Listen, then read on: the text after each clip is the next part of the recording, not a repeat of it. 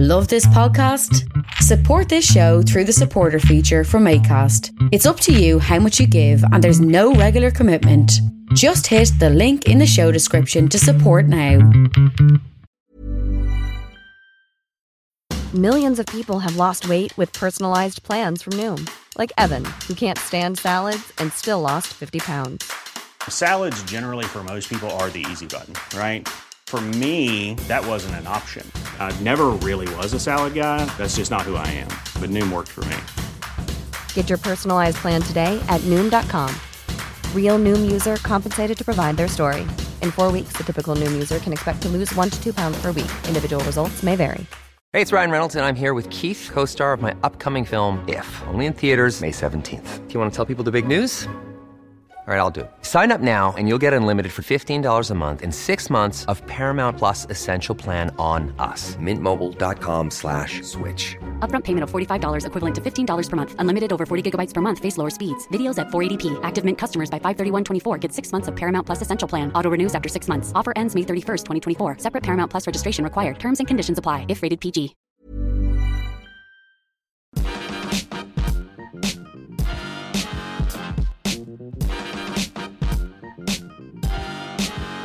Hello and welcome to the Partly Political Broadcast episode 34. I'm Tiernan Douieb, and just like Marmite, it was very close to you not being able to find me in any UK Tesco stores anytime soon, but that was due to nearly getting a lifelong ban after an incident in the freezer aisle at the Edmonton branch. Again, 2016 refuses to slow down like a snowball of turds, a turd ball if you will, cascading down an ever-growing mountain of turds, and it seems like most of the UK were on a climbing trip at the time, and unfortunately they were carrying all of the British pounds with them in all of their pockets. Yes, it seems that when the Conservatives do keep banging on about making Britain great again, and the UKippers keep on harking back to the good old days, it turns out they meant making it seem like it's 1985 all over again, with the pound at its lowest in 31 years. What with tensions running high between the West and Russia, Argentina also making demands about the Falklands, and bloody Phil Collins making a musical comeback that no one asked for ever, we should probably all start donning shell suits and drinking 2020 and Thunderbird again, if only because that'll make us tons more flammable and when the entire world burns. The Bank of England has warned that inflation is set to rise, so great news if you're a bouncy castle owner. Tesco had a dispute on price rises with Unilever, which almost meant that they'd no longer be stocking food products such as Marmite, though with 50% of people liking Marmite and 50% hating it, there is obviously an overwhelming mandate to do without. However, it is now all resolved, and so now we'll be able to spoon-feed Hellmann's mayonnaise out of the jar as a hard Brexit coping mechanism. And at the SNP conference, Nicola Sturgeon announced that a second referendum for Scottish independence is looking more likely than ever. And with no Marmite, inflation rises and the return of bloody Phil Collins, I don't blame them. I only hope it'll be referred to as Indy 2, Temple of Doom. Theresa May has told the NHS there will be no extra money for them and that they need to make more cuts, seemingly misunderstanding that the NHS's job is to stitch those up. And it's been decided that there will be no plans to commission a royal yacht for the Queen, despite MPs saying it's the only way to make Brexit successful. I guess that's because sending the Queen off to sea is pretty much exporting her, and yes, we'd make a tidy profit from that. So yeah, all of that and even more on this week's, again, slightly croaky-voiced show. It's almost as if by doing a job where I talk for the living, it takes me longer to heal a sore throat or something. Weird. I mean, maybe just imagine this week that your weekly serving of political quips and chat is served up by Batman. Although the fact that Batman is essentially a rich bloke who chose to be a vigilante rather than, just contributing financially to society, really means that it wouldn't be ideal with the ethics that I hope this podcast has. Yeah, sell your fancy car and sponsor a school instead, you pointy-eared twat. Thanks, as always, for listening to this show. Whether you be a professional listener, that's what I've now decided to call people that have listened to every episode, or a newbie. And if you arrived here due to seeing me at the QED conference this past weekend, then a very, very warm welcome to you indeed. I had a lot of fun talking to 650 skeptics, and I was very pleased that someone only tried to heckle me with actual facts once. It was great also meeting some veteran listeners of this show, including Mike, or was it Mikey, who very kindly interrupted me while I was getting my breakfast, as he didn't want to interrupt me while I was eating my breakfast. And he did all that just to say how much he enjoyed this. So that was very lovely and very considerate, as it's very hard for me to say thanks to a comment like that when I have got a mouthful of croissants, so well-timed Mikey. I didn't get to attend as much of the QED conference as I wanted to due to other shows I was doing this weekend, but I did get a hilarious Derek Nakora commemoration paper plate. I met lots of interesting and very lovely people, several of whom I hope to get on this show at some point, and I did watch a panel on whether or not we are now in an era of post-truth, not just in politics but in everything, and those definitely want to get a couple of those speakers on this show. However, so I was there at the QED conference listening to a conversation about how cursed ventriloquist style Michael Gove said that the people are tired of experts, and their comment was on how it was a very snobbish thing to say, snobbish elitism, because it's not that Michael Gove was tired of experts himself, but the people are, and therefore it's all a bit hard and confusing for the common person. And that all sort of made me interested and angry at once. And then merely hours later, I was at the Cheltenham Literary Festival as my wife was there reading her essay from the excellent book The Good Immigrant, which is Radio 4's Book of the Week this week, so do pick it up. And while I was there, I found myself backstage, almost face-to-face with Michael Gove himself. Weird, huh? And I'm really sorry to say, I didn't do anything. I think I was partly in shock that only hours before I was listening to some very wonderful, interesting people say what a piece of shit he is, and then there he was, right in front of me. And I was also sort of partly amazed that in real life he has a sort of fattish body and a tiny, tiny head, like a bizarre real-life face swap experiment that's sort of gone wrong. And also I was partly hungover. Yes, that may be also why my voice is croaking. Thanks very much, QED bunch. So I wasn't quite thinking straight. Anyway, Gove also had a child with him, who I assume was his own, although you never really know with Conservative MPs. So, look, I didn't say anything, and I'm sorry, and I feel awful about it. However, Nikesh Shukla, who is the editor of The Good Immigrant book and a total hero, made a very loud retching noise, so hopefully that'll have made Gove think about his awful, awful life. Hopefully that should hammer it into his stupid brain. Anyway, I mean, what would you have done or said or have liked to have said? Drop me a line, let me know, I will revise it, and then should that situation ever occur again, I will do that. I'm very sorry I missed the opportunity to shout something in his face, but it's a very strange situation to be in when you aren't expecting it. And especially when you spend so long shouting at his stupid face on the TV, and then all of a sudden he's right there in front of you, and you can't turn the volume up or down, and he can respond. It's very strange. If it happens again, I will definitely at least call him a Weasley bastard, before laughing at how quickly he failed to become Prime Minister, before then saying that even a non-expert's opinion of him is that he's an awful, awful human being. I promise. So, huge thanks to all of you who've donated to the Patreon page. If you want to chuck a few quid my way for making this show, then you can head to patreon.com/parpolbro and do that there. I still haven't put a video up yet because I've been too busy not shouting at Michael Gove. But I will do soon, I promise. And I will be adding some extra content for donators soon as well. Couple of other admin-y bits, or admax, because there's so goddamn much of it.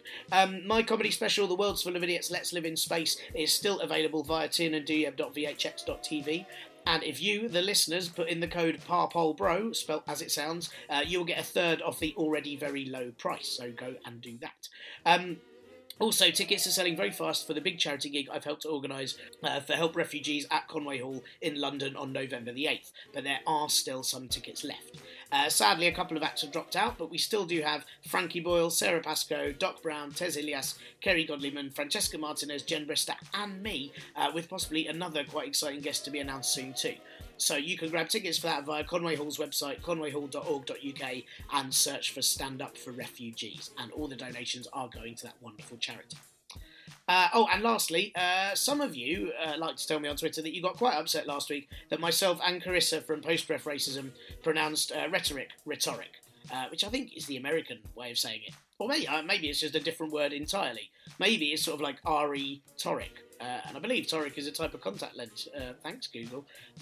Anyway, very sorry. I'll now pronounce it rhetoric from now on, and I promise this week there won't be any weird pronunciations. Okay, so on this week's show, there is a ton of Brexit crap to get through, surprise! And I'll be talking to Dr. Marcus Papadopoulos about Syria in, well, an interesting interview. But more on that later. First, the big issues at the SNP conference this past weekend were independence, as in Scottish, and dependence, as in childcare. If only they'd had an event about Scottish indie music and a stall selling pendants, they could have had the whole set of things that sound vaguely similar and felt a bit pleased about it. The possibility of a second referendum was the big chat, what with the possibilities of a hard Brexit, meaning that despite deciding to hold England's hand last time as it climbed up to the cliff edge, it was very much just to headbutt it goodbye as it leaped off by itself. Nicola Sturgeon said that the anti-foreign rhetoric from the Conservatives and the possibility of leaving the single market were two strong reasons for a second referendum. That, and if they go now and set up proper borders, they can stop Liam Fox from ever coming back in. But Nicola Sturgeon's main speech was actually about, as she said, another I word. No, not ithi taxidermy, the taxidermy of fish, because that'd mean career-wise Sturgeon would be stuffed. Hey, a pun. No, it was inclusion, which she meant in a number of ways, though obviously not towards being part of the UK, judging by her earlier chat. Firstly, the inclusion is the aim to increase living wage employers in Scotland from 600 to 1,000 by October next year, though that is the living wage as determined by former Chancellor and Westworld inspiration George Osborne, rather than the one people could actually live on. Sturgeon also pledged a consultation to fund paying for parents to choose the nursery or childcare that best suits them, and to start supplying boxes of useful things to expectant parents in the new year. Baby boxes, as they're known, aren't just an efficient way to post your baby somewhere to allow easier stacking in a postal van. No, instead they are based on the Finnish model, where they are filled with essential baby items such as clothes, nappies, frankincense and myrrh, probably, and in the case of Finland have helped contribute to the lowest infant mortality rates in Europe. It's a great idea, but you can't help but wonder if this is just a sneaky first step towards Scotland severing itself from the UK and joining Scandinavia with all the Vikings. I mean, Scotland already have oil, big jumpers and beards, and with baby boxes as well, all they'd need is to bring back Taggart as a noir series and bang, they're in. UKIP get through leadership candidates quicker than Strictly Come Dancing gets rid of all its non-white contestants. Both of which I'm pretty sure are linked somehow, but I'm held back by not being 100% sure if UKIP members are clever enough to use phones or not. Stephen Wolfe, the man last seen in a picture where it looked like Nigel Farage was giving him a tug job in a hospital bed, has resigned from the party, saying there was something rotten in them. I'm pretty sure it's the old-fashioned racist politics that are now so out of date that they're decaying. But anyway, after allegedly being attacked by fellow MEP Mike Hookham and hospitalised, Stephen Wolfe has decided he will instead be an independent MEP until the UK leaves the European Union and makes him thankfully redundant. It seems he actually had some sense knocked into him, and you can't help but wonder if the cure for believing in a nationalistic, narrow-minded party is just to violently knock out every UKIP member in turn. Hey, I mean, it's worth a try. Labour leader Jam Master Jeremy Corbyn has attacked the Home Affairs Select Committee, saying that their anti-Semitism in the UK report unfairly focused on the Labour Party. The report criticised Corbyn for a lack of consistent leadership on the issue, which, to be fair, misses out that is in line with his lack of consistent leadership on every issue. They stated that the failure of the Labour Party to consistently and effectively deal with recent anti-Semitic incidents shows that elements of the Labour movement are institutionally anti-Semitic. But Corbyn said that they heard evidence from too narrow a pool of people, and that other critics in Labour say that the committee was mostly either Conservative or Labour members that then went on to vote against Corbyn in the leadership, and therefore it was biased. But let's be fair, there's no real point in investigating any of the other parties, like the Conservatives, for anti-Semitism, as racism is now so much part of their remit it's sort of expected. I mean, MP David Wilshire in 2009 saying that the expenses scandal meant MPs were treated like Jews in Nazi Germany, or another Conservative MP, Aidan Burley, helping and partaking in a Nazi-themed stag party, or the head of the UCL Conservative Society saying Jews own everything, or the Tory candidate for Derby Council who in 2015 said she'd never support the Jew, meaning Ed Miliband, or the deputy chair of the Bradford Conservative Association who made inappropriate comments about Jewish people and women in 2016. But I mean, there's no point in investigating all of that in the Conservative Party, as two of them were suspended temporarily and the rest said sorry and stayed in their jobs. So that's totally dealt with, yeah? I mean, Corbyn should take a leaf out of their book. But let's be fair, it is a cheap excuse to say, well, someone else did it first, to justify Labour's lack of dealing with it. So just saying the committee are wrong probably isn't the strongest response.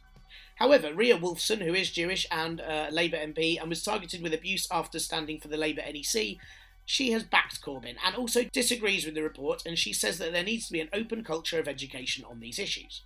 The Home Affairs report also criticised Twitter, saying that it hosted vast swathes of hate speech aimed at Jewish people. Now, let's be fair, guys. Twitter hosts vast swathes of hate speech against everyone. If nothing else, it's very equal about not dealing with racism in all corners.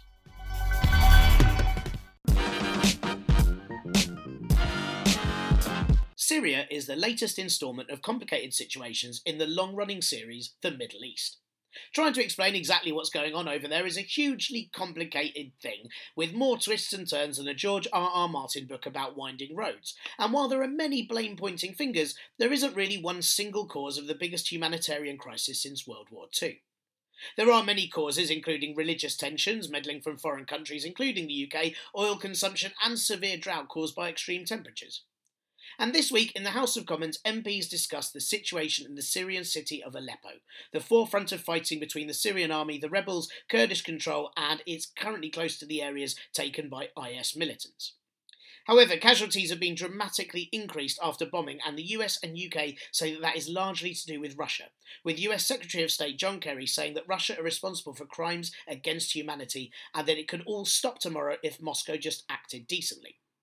UK Foreign Secretary and host body for a mop head Boris Johnson last week called for people to protest outside the Russian embassy in London, because, that won't cause tensions to rise in any way. Russia have now, though, promised an 8-hour humanitarian pause this week in order for aid to be delivered to civilians in Aleppo, but UN agencies say they need at least 12 hours to be effective, so it seems it's just an empty gesture. Meanwhile, MI6 heads have warned against the UK protesting against Russia, as it could lead to further tensions, and today the state-owned news channel Russia Today has had its UK bank accounts frozen.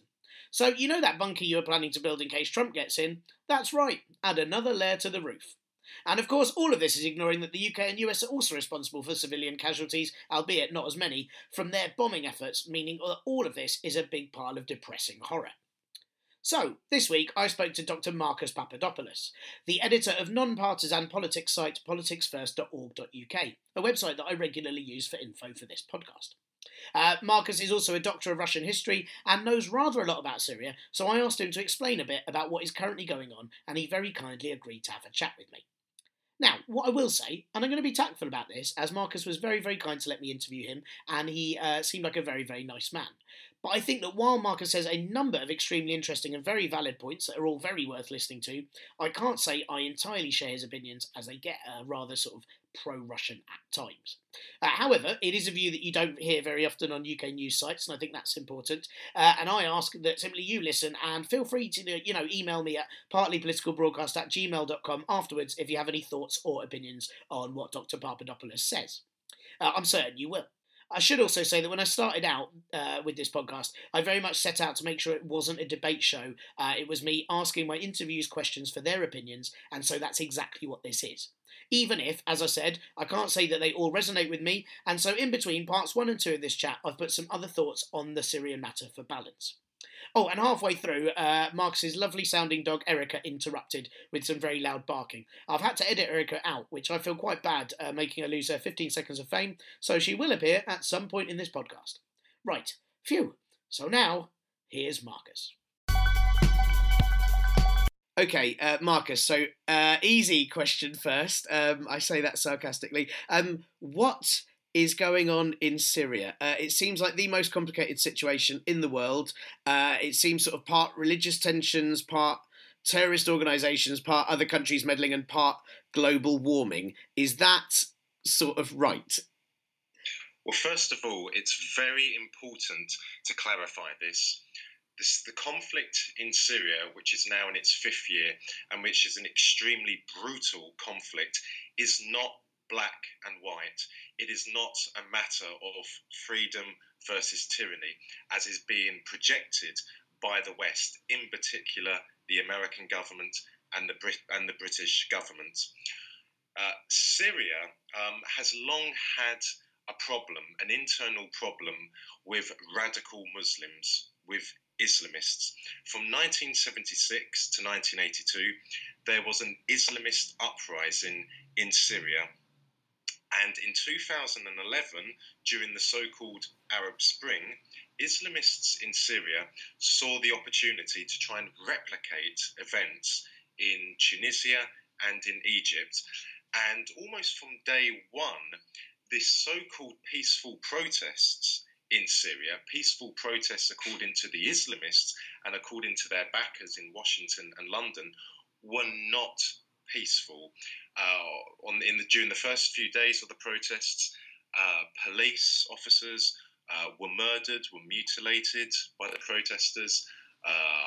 Military officials were once again murdered and mutilated by protesters.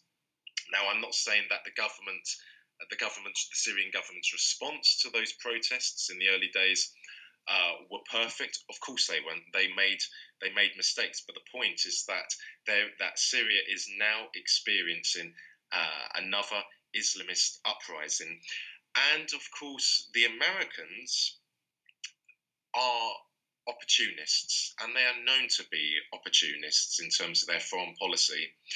And they have long wanted to overthrow the Syrian government, to destroy the Syrian state. Why? Because Syria follows an independent foreign policy.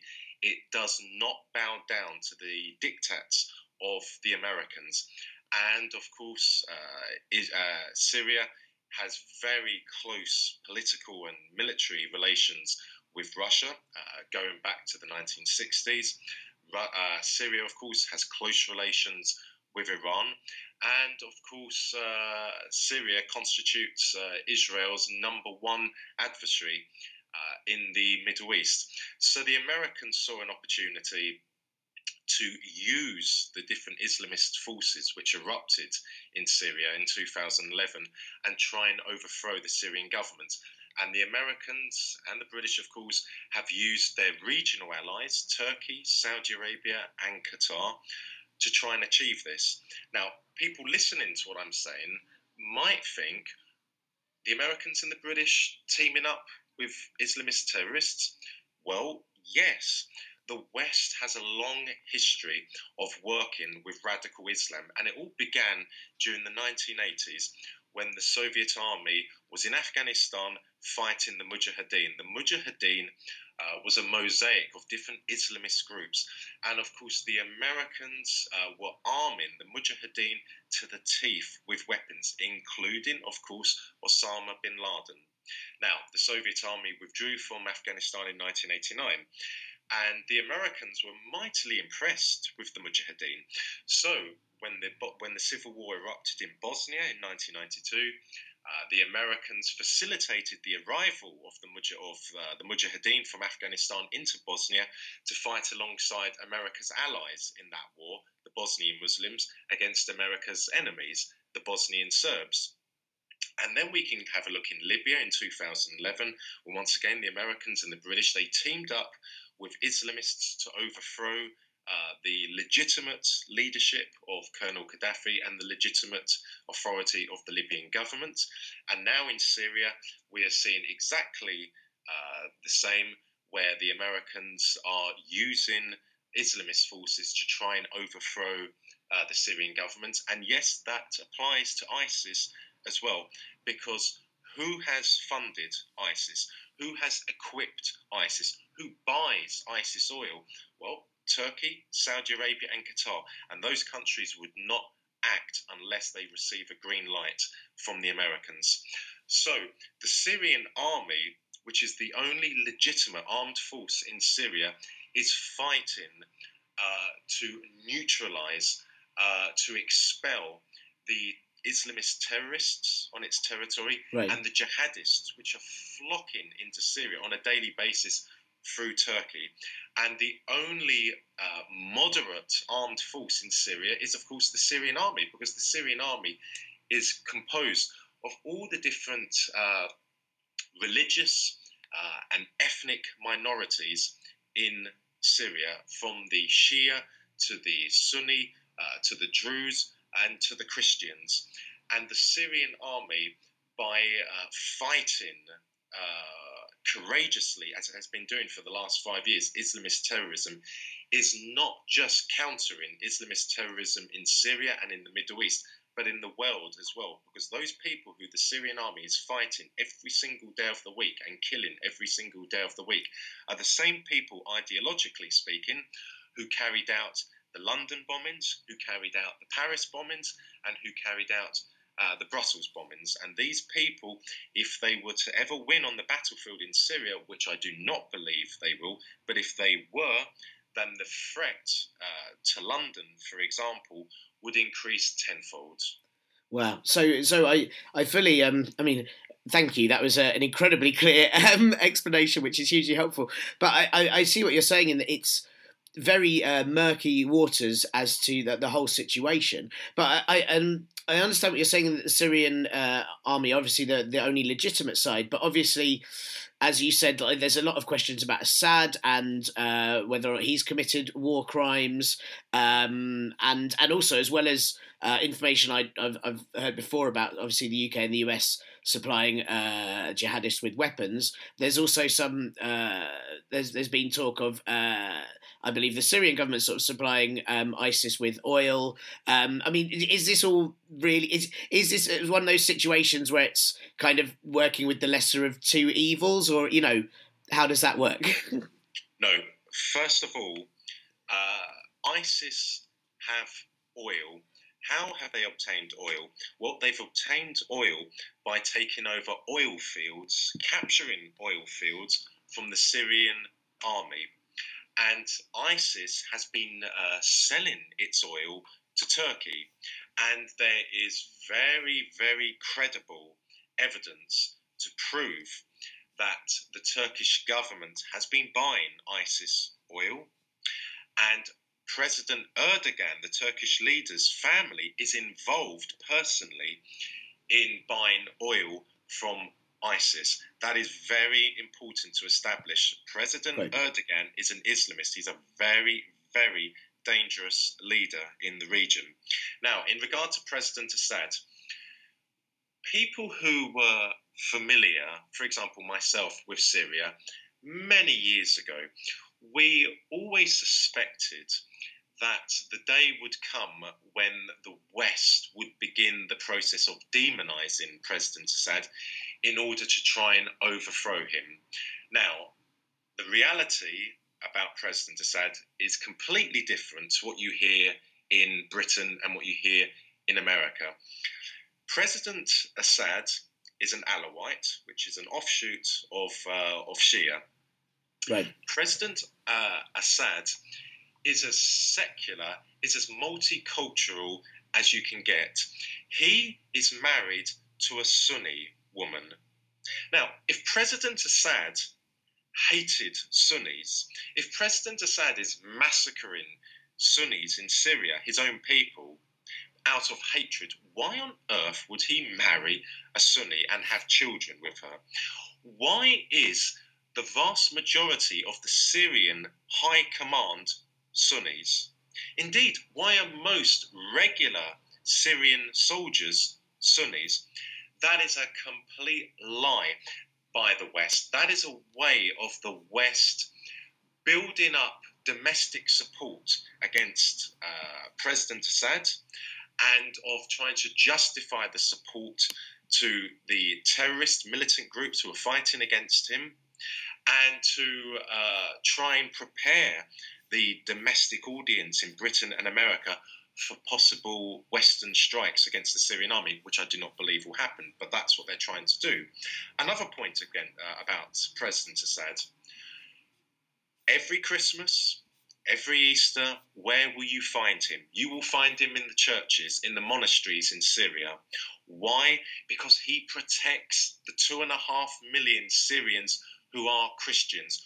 Why is it that all of Syria's Christians, all of Syria's different Christian denominations, from the Orthodox to the Catholics to the Protestants, all support President Assad? Because they know that he protects all the different groups in Syria. They know that he's a firm supporter, a guardian of Syria's secular constitution, of Syria's multicultural constitution. And you hear the archbishops in Syria, the bishops in Syria, saying, why is the West, why are Christian countries, Britain and France and America, ignoring us?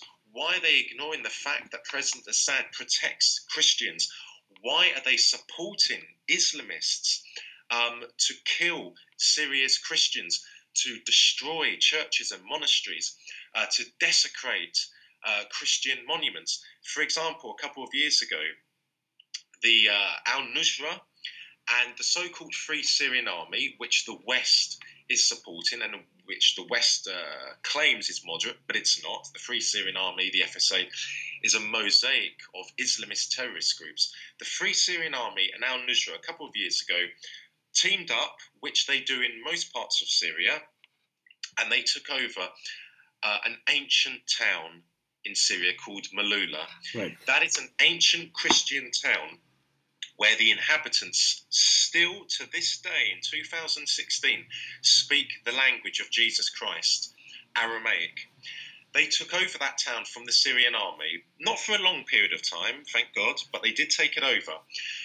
And they destroyed and wrecked priceless Christian icons. Priceless. And there was not one word of condemnation from the West, because the West turns a blind eye to those sort of barbarous activities because it's their proxies who are committing them.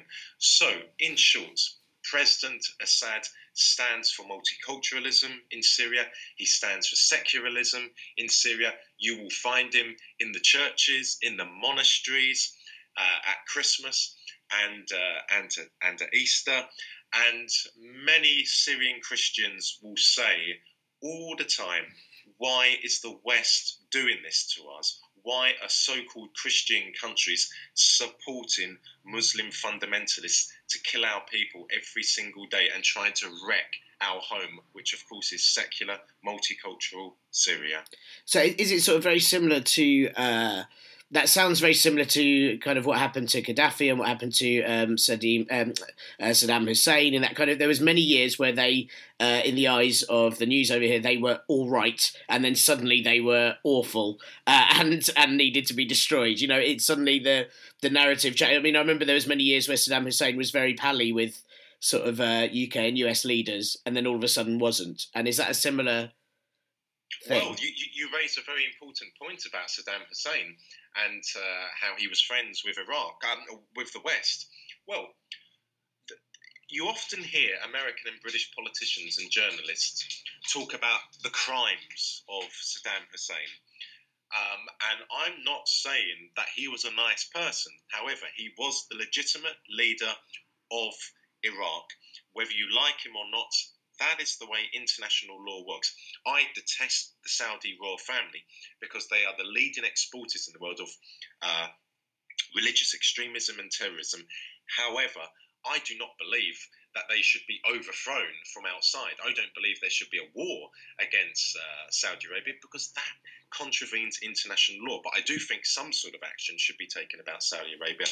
But going back to Saddam Hussein, we hear the Americans and the British justify the illegal invasion of Iraq in 2003 on the basis of Saddam Hussein's terrible crimes against his own people. And they often cite when Saddam Hussein used chemical weapons against the Kurds in Halabja in 1988, which of course was a disgusting, horrific thing. Who supplied him with those chemical weapons? Who is it? Yeah, I was going to say, the Americans supplied him with those chemical weapons. Who helped to arm him to the teeth?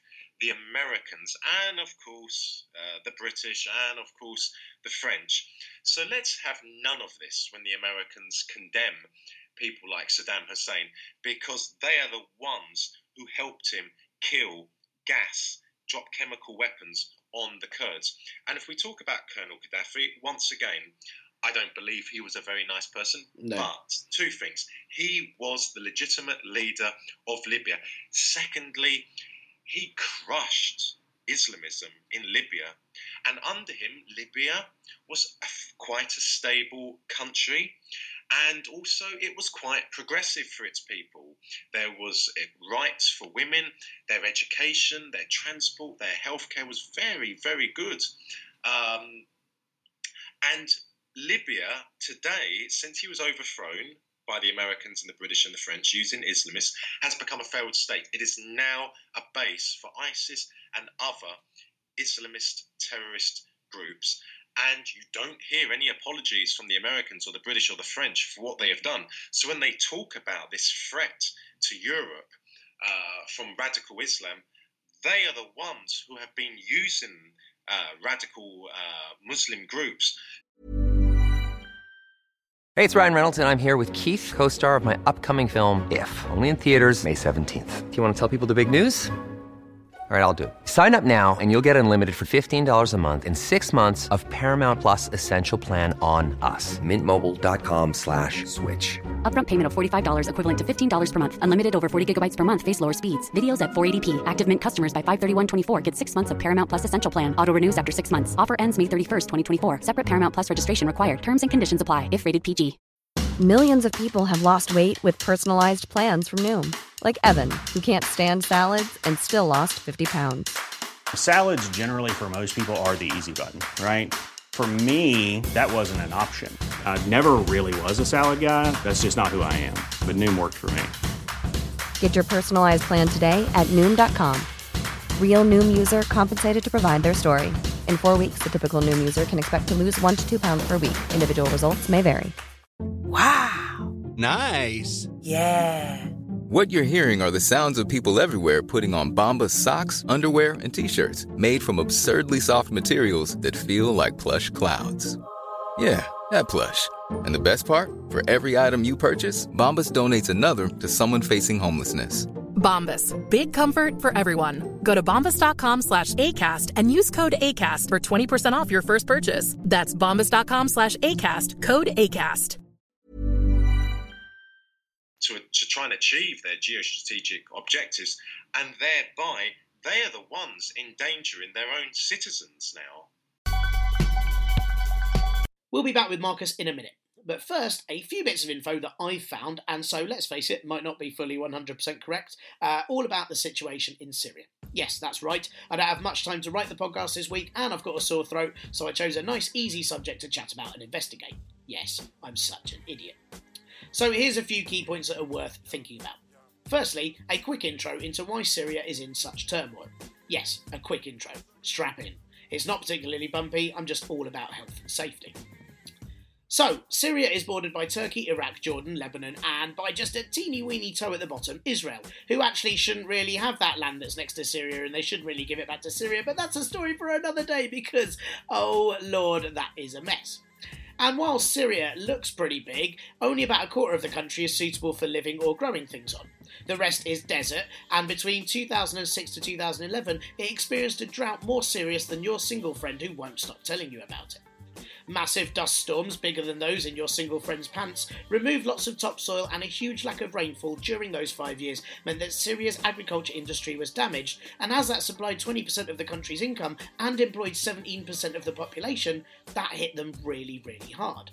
As soon as the civil war started, they also lost 20% of their national income from oil, and you realise that Syria don't really have enough resources or income to support the population.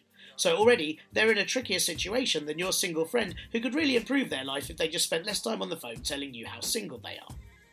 Now look, history-wise, the whole country is so complicated, it should just be renamed Syria! And I really don't have time on this show to go through it all, nor do I entirely understand it. But currently, around 74% of the country are Sunni Muslims, including Sufis. About 13% are Shias, and then about 10% of the country are Christians, and about 3% are Druzi. And I guess you would be too, in that heat. Am I right? As well as a mix of religions, there is a mix of heritage, as not all the Sunni Muslims are Syrian. There is a large percentage of Turkish and Kurdish too. Now, the Assad family are Alawites, which is a minority in Syria, with only about 1 in 8 Syrians and only 250,000 people in Lebanon and Turkey of that faith overall. So when Hafez al-Assad started the first Assad regime, it was as part of the secular nationalist Ba'ath Party. It might be Ba'ath Party. I don't really know, it looks like a long bath, which is great. And that party, Ba'ath, had the noble notion of wanting to bridge the equality gap through a type of socialism and create unity amongst Muslims and other religious groups in Syria using a sort of modified version of Islam. Islam 2.0, if you like, available exclusively on the Apple Mecca. No, I'm not sorry at all. Hafez al-Assad became leader of Ba'ath Party in 1971, then president of Syria that same year, which hugely irked the opposition Muslim Brotherhood Party, who believed a Muslim should be president of the country, and so riots broke out and shit went down for years, leading to terrorist attacks and all sorts of other terrible, terrible mayhem. Lots of civilians died, and Assad launched a particularly brutal assault on the city of Hama, which then, afterwards, was followed by a period of reconstruction where Hafez al-Assad rebuilt that city with schools, hospitals and new mosques, all with the sort of aim of stopping further challenges against him by making the people actually happy. Now, zoom forward a few years, like a really lame Doctor Who, through the Iran-Iraq War, where Syria sided with Iran, and then in 1991, where Syria sided with the US against Saddam Hussein, and wham, we're in 2002. The last time the year was the same when written backwards. Hafez al-Assad died in 2000, and his son Bashir, the one that we all know, took over. By this point, Syria had a pretty decent GDP and a decently educated population. Bashir al-Assad's first win was with an unopposed ballot in 2000, followed by a win in 2007 against, oh wait, no one again. And in that one, he got 97.5% of the vote, meaning that there were 2.5% that were really hoping there was an invisible person just waiting for their chance on the other team. You sort of wonder why they bothered to have a vote at all, really, if it's not that democratic. Or at least Bashir al-Assad should have had to take on his own shadow in a boxing match or play himself at chess while wearing different hats for each side. I mean, come on, mate. Anyway, 2002, US President Bush decides Syria is part of the Axis of Evil as they were so helpful in fighting Saddam. Wait, hang on, that doesn't quite... I'm almost certain George Bush didn't really know where Syria was. In 2003, US airstrikes targeted a refugee camp just outside Damascus, and the Syrian armed forces were unable to stop it. And then the US Congress passed the Syria Accountability Act saying Syrians supported terrorism and were occupying Lebanon and using chemical weapons, which is kind of odd because at the time Syria were trying to improve foreign relations, including making pally with the American-imposed Iraqi government and having various talks with European leaders. But still, in 2010, the US imposed new sanctions anyway, ruining further revenue Syria could get from its oil exports because, well, I mean, America just says fuck you because it's American. I mean, I don't know what America's official reasons were, but considering little had actually changed in Syria, the US may as well have just sent over a sarky Californian teenager to say, America says you aren't her friend anymore because, before popping a bubblegum bubble right in their face and fucking off. So, then followed drought, dust storms, livestock died, and Syrians were suddenly in extreme poverty to the extent that the UN Senate faced social destruction, pretty much like your single friend. The Syrian government had sold off all its wheat reserves on the world market in 2006 for profit, meaning that by 2008, in mid-drought, they had to export the little they still had in order to keep money going while starving their population at the same time. Well, except for the celiacs, obvs. Nice one, wheat intolerance. The population that lived in the drought-struck countryside moved into the cities, and then in 2011 a group of protests in Daraa kicked off about the government not helping them, and Assad thought that the best way to get everyone to just take a large chill bill would be a massive army crackdown, because clearly he's definitely not into feng shui. I mean, imagine being Assad's friend with that kind of attitude. Hey, you want to chill out, Bashar? Sure, how about I shoot you in the leg? No, mate, no, that won't work. I was thinking Netflix.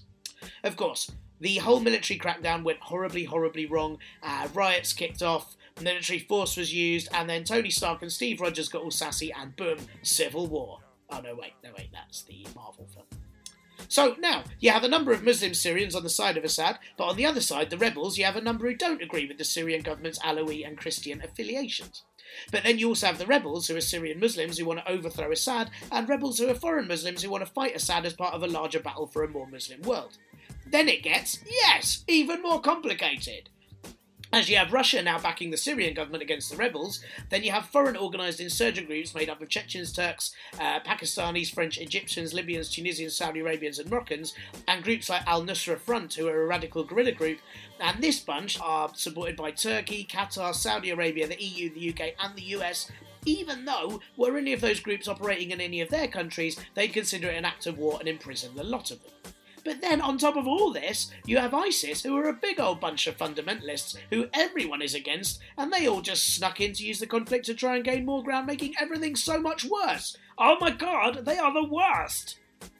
And since the civil war kicked off, the FBI say that Assad has tortured at least 10 European citizens, there is well-documented use of barrel bombs by the Syrian Arab Air Force, and Assad's regime has been documented by the Physicians for Human Rights as responsible for the deaths of over 600 medical staff.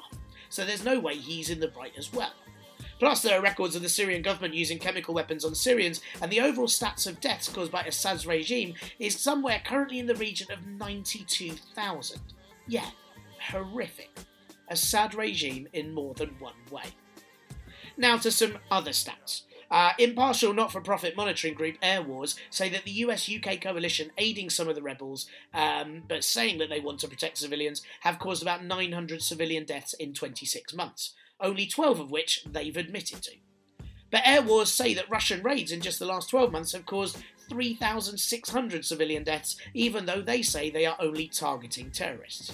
Yeah, seemingly with a surgical precision that were a doctor to use it to take your appendix out, you'd wake up still in one piece with your appendix, with everyone on all the neighbouring wards completely dead. When you see that ISIS have killed 3,078 people overall, while the Syrian government, as I've said before, have killed 92,000, Russian forces have killed 3,600, rebels 2,470, and the coalition just 768 so far, you sort of wonder on who the focus should really be on and challenging.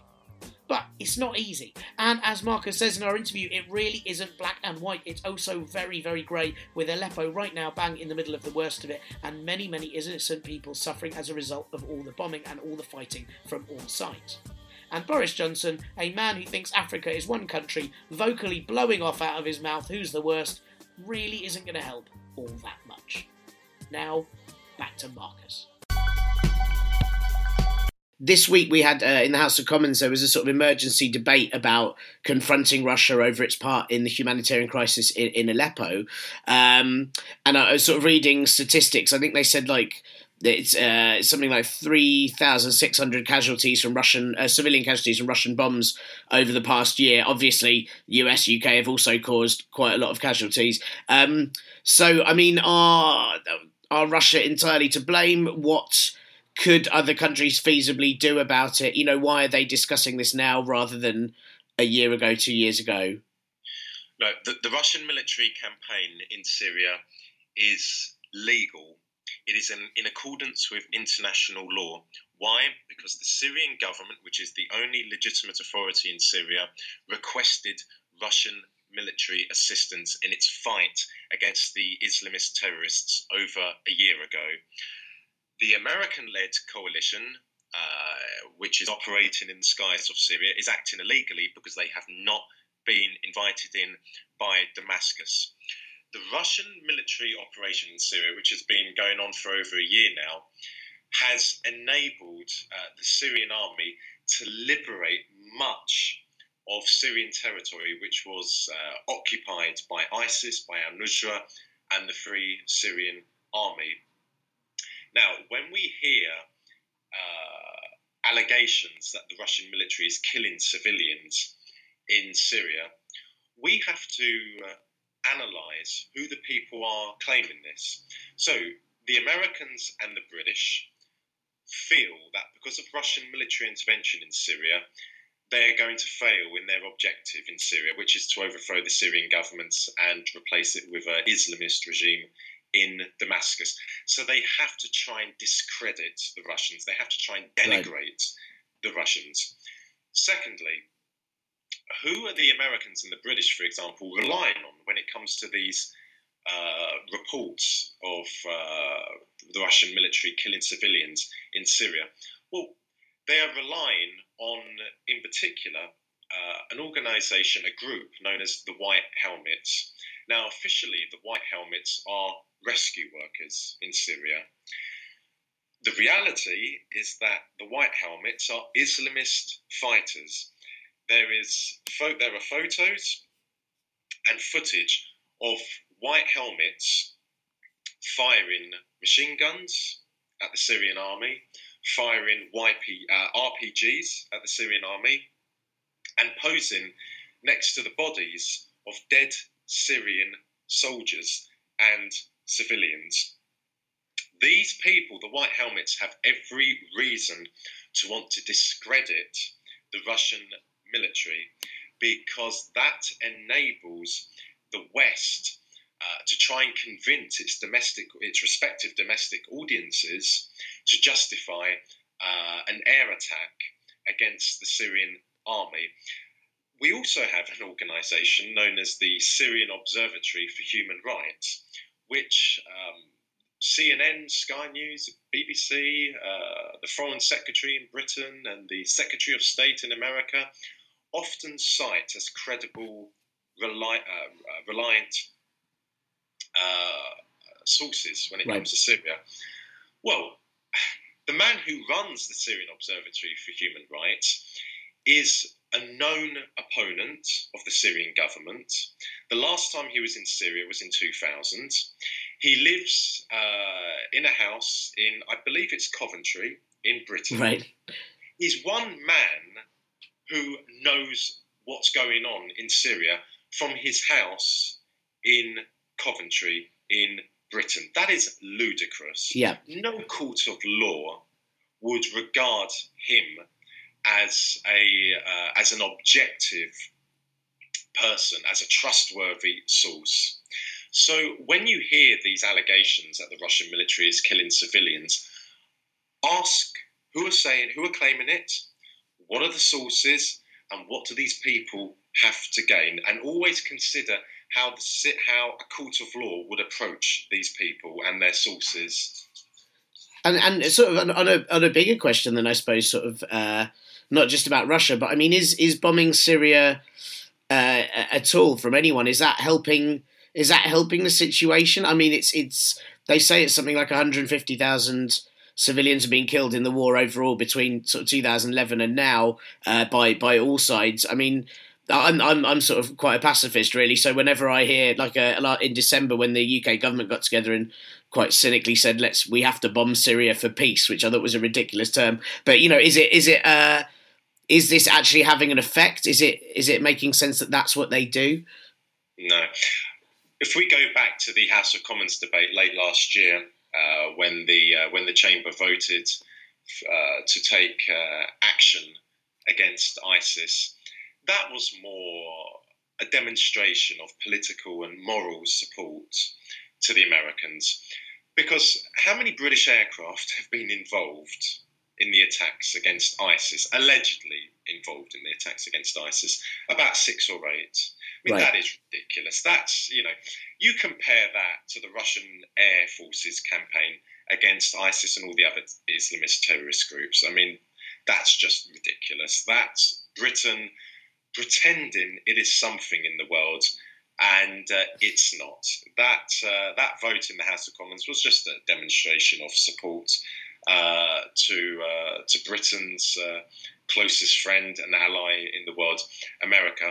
And if we're talking about today a possible American airstrike or British airstrike against the Syrian army, well, that's fanciful, because in Syria they have the most potent air defense systems in the world, operated by the Syrian military and the Russian military. And those air defense systems are the S-300, the S-400, and the Pantsir. So for the American Air Force, British Air Force, to attack the Syrian army, they have to penetrate those air defense systems. For the American and British Air Force to attack the Syrian army, they would have to penetrate the Syrian air defense system, and which is also run by the Russian military. And that's not going to happen. For the Americans and the British to fire cruise missiles from the Eastern Mediterranean, from their naval vessels in the Eastern Mediterranean, those cruise missiles would also have to penetrate the Syria's air defense systems, which isn't going to happen. Now, of course, the Americans are a military superpower, and if they want to prosecute a concerted campaign against the Syrian army, now, of course, some of their cruise missiles could get through, some of their air force will get through, but just think about how many American aircraft are going to be destroyed, how many pilots are going to be killed. The Americans are not going to risk that. And then you have the possibility that as a result of them striking the Syrian army, that could lead to an escalation in tension, and that could result in a possible confrontation between Russia and America. Wow. So in your opinion, then, what is? Oh God, I mean, it seems like a ridiculous question to ask, but what is the best way to seek some sort of decent solution to the crisis in Syria then? Would it be for the UK and US to withdraw entirely, which is very unlikely, or are there other ways that you think that they can get to some kind of actual peace resolution? Like you, I detest war. However, it pains me to have to say that, in my opinion, the only way the conflict in Syria is going to end is on the battlefield.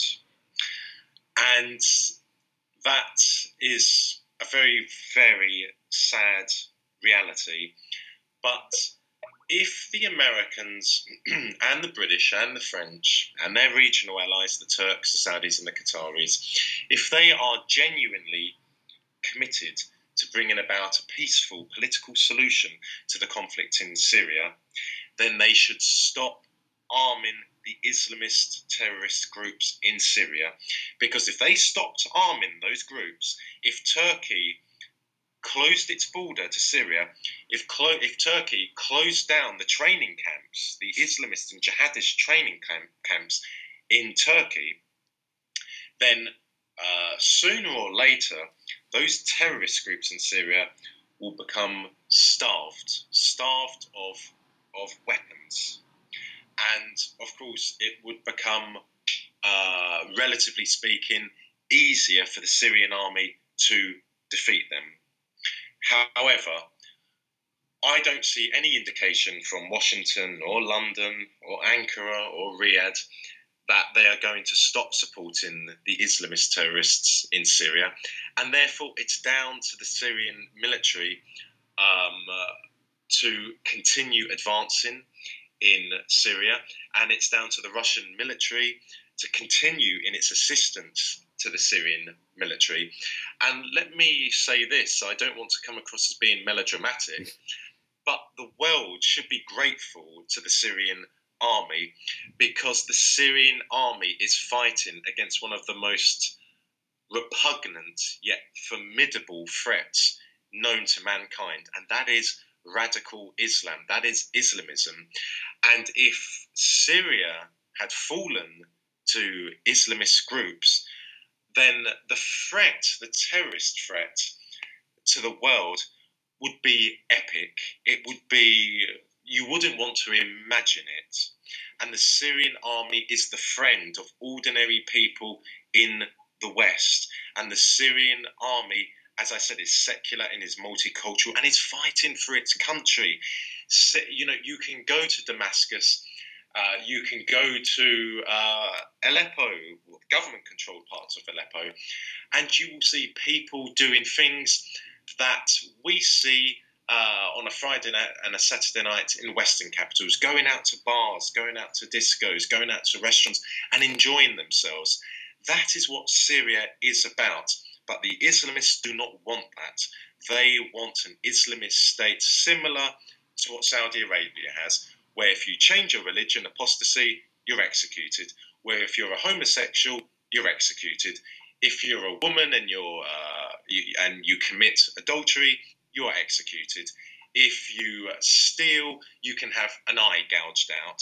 That is what these Islamist groups who are being backed by the Americans and the British want to impose in Syria. And the Syrian army and the Syrian government and the Syrian people, the vast majority of the Syrian people are fighting to prevent that from happening in Syria. And we should be supporting them in that. Okay, so finally, what are there any sort of because I think, as you said, we get one particular point of view, especially in the UK. What kind of are there any apart from Politics First, which obviously you're the editor of? Are there any websites, blogs, or podcasts that you could recommend that people should look at if they kind of want to make sense of it all or read up on it anymore? Well, Politics First, which I'm the publisher and editor of, is a parliamentary magazine. It's a non-partisan publication for the House of Parliament. It's written by MPs, for MPs. My views, naturally, do not come into the magazine, so I run articles by the British Foreign Secretary and the Defence Secretary, criticising the Syrian government, criticising what the Russians are doing in Syria. But I would urge people to try and diversify what they watch and what they read. So I would encourage people to listen to podcasts like your one, for example, Thanks. which is minded and which gives an opportunity to someone like myself to offer the other side of the story. I would suggest to people to watch Russia Today or RT. I would suggest to people to watch Press TV, the Iranian state news agency. I would urge people to go onto social media and to watch how, for example, Syrian journalists in Syria are covering the war there. I think it's very important. I'm not saying that that the media sites which I just cited don't have an agenda. Of course, every media outlet in the world has an agenda. However, RT, for example, is far more credible in presenting what is really happening in Syria than the BBC or Sky News and CNN. Remember, in Britain, our media, when it comes to foreign policy, is not independent. It follows the line of Downing Street. It follows the line of the Foreign Office. And people must remember that. So when you watch the BBC News or Sky News, listen to the words they use. When they talk about Islamist fighters in Mali or Nigeria, they refer to them as militants, and they're correct to refer to them as militants. But when they refer to Islamist fighters in Syria, they refer to them as rebels. That is quite a distinction, because rebels, of course, invokes in people's minds images of innocent, peace-loving freedom fighters, like Lord Byron, who went to Greece to fight against the Ottomans. Right. The rebels are terrorists in Syria. They are no different, ideologically speaking, to their counterparts, to their brothers in arms in Mali and Nigeria. And that is just one example of something that people who watch BBC News and Sky News should be aware of. Thanks to Dr. Marcus Papadopoulos for chatting with me. His website, politicsfirst.org.uk, is a brilliantly useful resource that, as I said, I use regularly for this podcast. And it has contributors from across the political spectrum. And you can find Marcus on Twitter at Dr. Marcus P. That's Marcus. I hope to get some other guests on to talk about the situation in Syria in future. And I'm currently trying to arrange a chat with a couple of them already. I'm also hoping to do a future episode about Russia when I can, as I think that is quite prescient at the moment. Again, I'd love to know your thoughts on this week's conversation, so do drop me a line at ParpolBro on Twitter, the ParpolBro group on Facebook, and partlypoliticalbroadcast@gmail.com, and I'll read out or mention any next week. Also, thanks to the QED conference this weekend, I think I have a few guests lined up for the next few episodes, but as always, I'm very happy to hear your suggestions, unless they are rubbish suggestions, then in which case I prefer to see them than hear them, so maybe draw me a picture and send me that instead. I'll also read that out on the podcast, even though it's completely pointless, because that'll be a picture, and this is all audio. Though I could do some sort of synesthesia special, I suppose, where I just sort of shout smells while touching a sound. Fancy that? Brexit fallout! Brexit fallout! Brexit fallout! Right, all the Brexit chat this week, which kicked off with Theresa May, an unelected Prime Minister, deciding that the best way for people to take back control with the Brexit vote was to not allow MPs that the people have elected to speak for them to have any say in how Brexit will happen. Nice one. Luckily, Labour's Keir Starmer, the new smart appointment for Shadow Minister for Brexit, is now in charge of questioning the government on what will happen. And as a former barrister, you can tell he makes great coffee on account of his stern manner in getting things done. I mean, I bet he was great at taking people's names in Starbucks. Barrister. I see. Labour came up with 170 questions for the government on Brexit, proving that if there were this many unanswered questions about ways to leave your lover, it'd probably just be easier to stay together. An apt metaphor for this whole situation, if I do say so myself. I'm not going to read all 170 questions on this podcast because it's not very exciting, but they do range from fishing policies to environmental stuff to border control to are we going to have to say flaky roll instead of croissant, etc, etc. Okay, not the last one, but you get what I mean. And this, backed with cross-party MPs still calling for parliamentary scrutiny, means that we might actually work towards getting a Brexit that actually works for everyone. Or not, as European Council President Donald Tusk has said that Britain's only alternative to a hard Brexit is no Brexit, which is an attitude that I hope he doesn't have towards cheese as well. And Norway has rejected Liam Disgrace Fox, the disgrace, his request to form a trade deal task force with them. Because A, we haven't left the EU yet, and that could jeopardise Norway's dealings with the European Economic Area, and B, because Liam Fox is a fucking disgrace, and no one ever wants to do anything with him except his chum Adam Werrity, who's also a dick. Meanwhile, two big things, perhaps in long-term effects rather than anything else. Firstly, the Great British Pound is super low, which means if you have savings, they won't grow at all, even though banks should be encouraged to raise savings rates, but probably won't because they're bastards. And adversely, due to interest rates rising, and yes, whenever I hear this sort of chat, my interest rates usually fall sharply, but it could mean that mortgages go up in price. Boo! But what this could mean is that with the pound low on global markets, our exports and tourist trade could hugely increase, getting rid of the deficit and putting Britain financially into an okay place. Yay! Oh wait, we don't have many exports, and those that we do have we can't trade anywhere because no one knows what we're going to do with our Brexit, and travelling here may be hard if our government continue to be racist. Boo! And so really, all we will get is increased food and product costs, as we have to export them from elsewhere at more expensive prices, nearly causing Tesco's to stop selling Marmite. Boo! But I guess some people hate Marmite anyway. Yay for them! But Tesco's have made a deal so they still have it. Boo for them! But yay for me who eats it lots. Ah, what a mess. Unless, of course, you haven't got any sort of holiday planned and you don't like eating things, in which case, yeah... Thing number two that may have worrying consequences, there are increased calls by both media and some politicians for those who speak out against Brexit to be punished. Those politicians include the idiotically named Councillor Christian Holliday, which is sort of like just calling someone Christmas, isn't it? Except in his case it's one of those sad ones where you get loads of stuff you don't want and the food makes you fart all day. Sad Christmas has now been suspended for starting a petition to make opposing Brexit an act of treason, which is stupid, because everyone knows petitions don't work.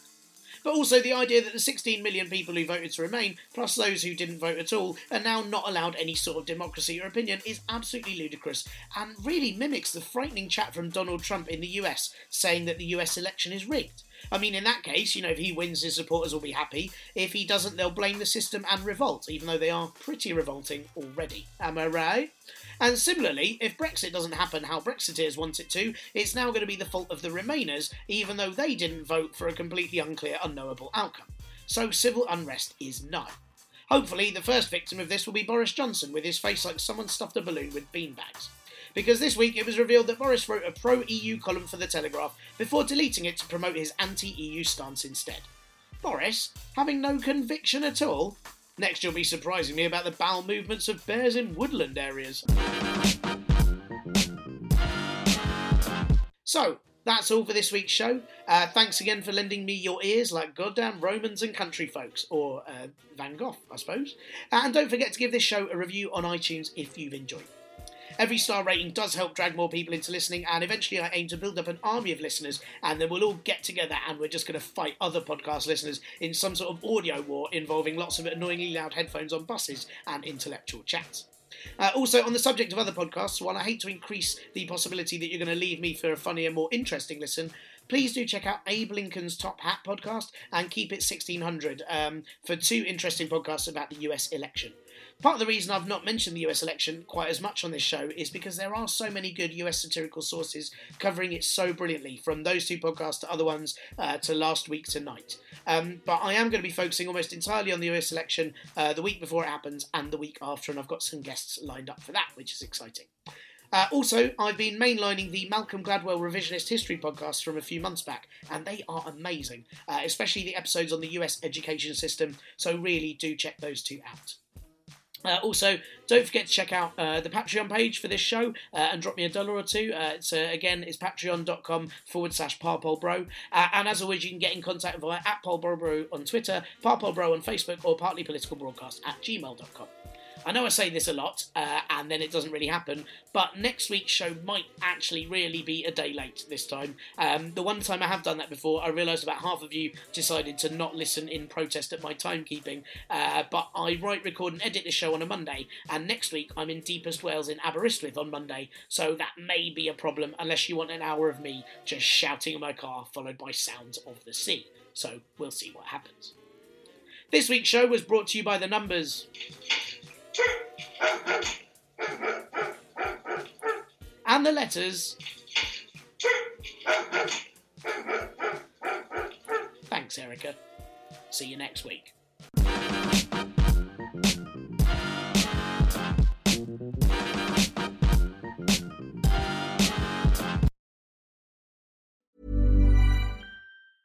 Planning for your next trip?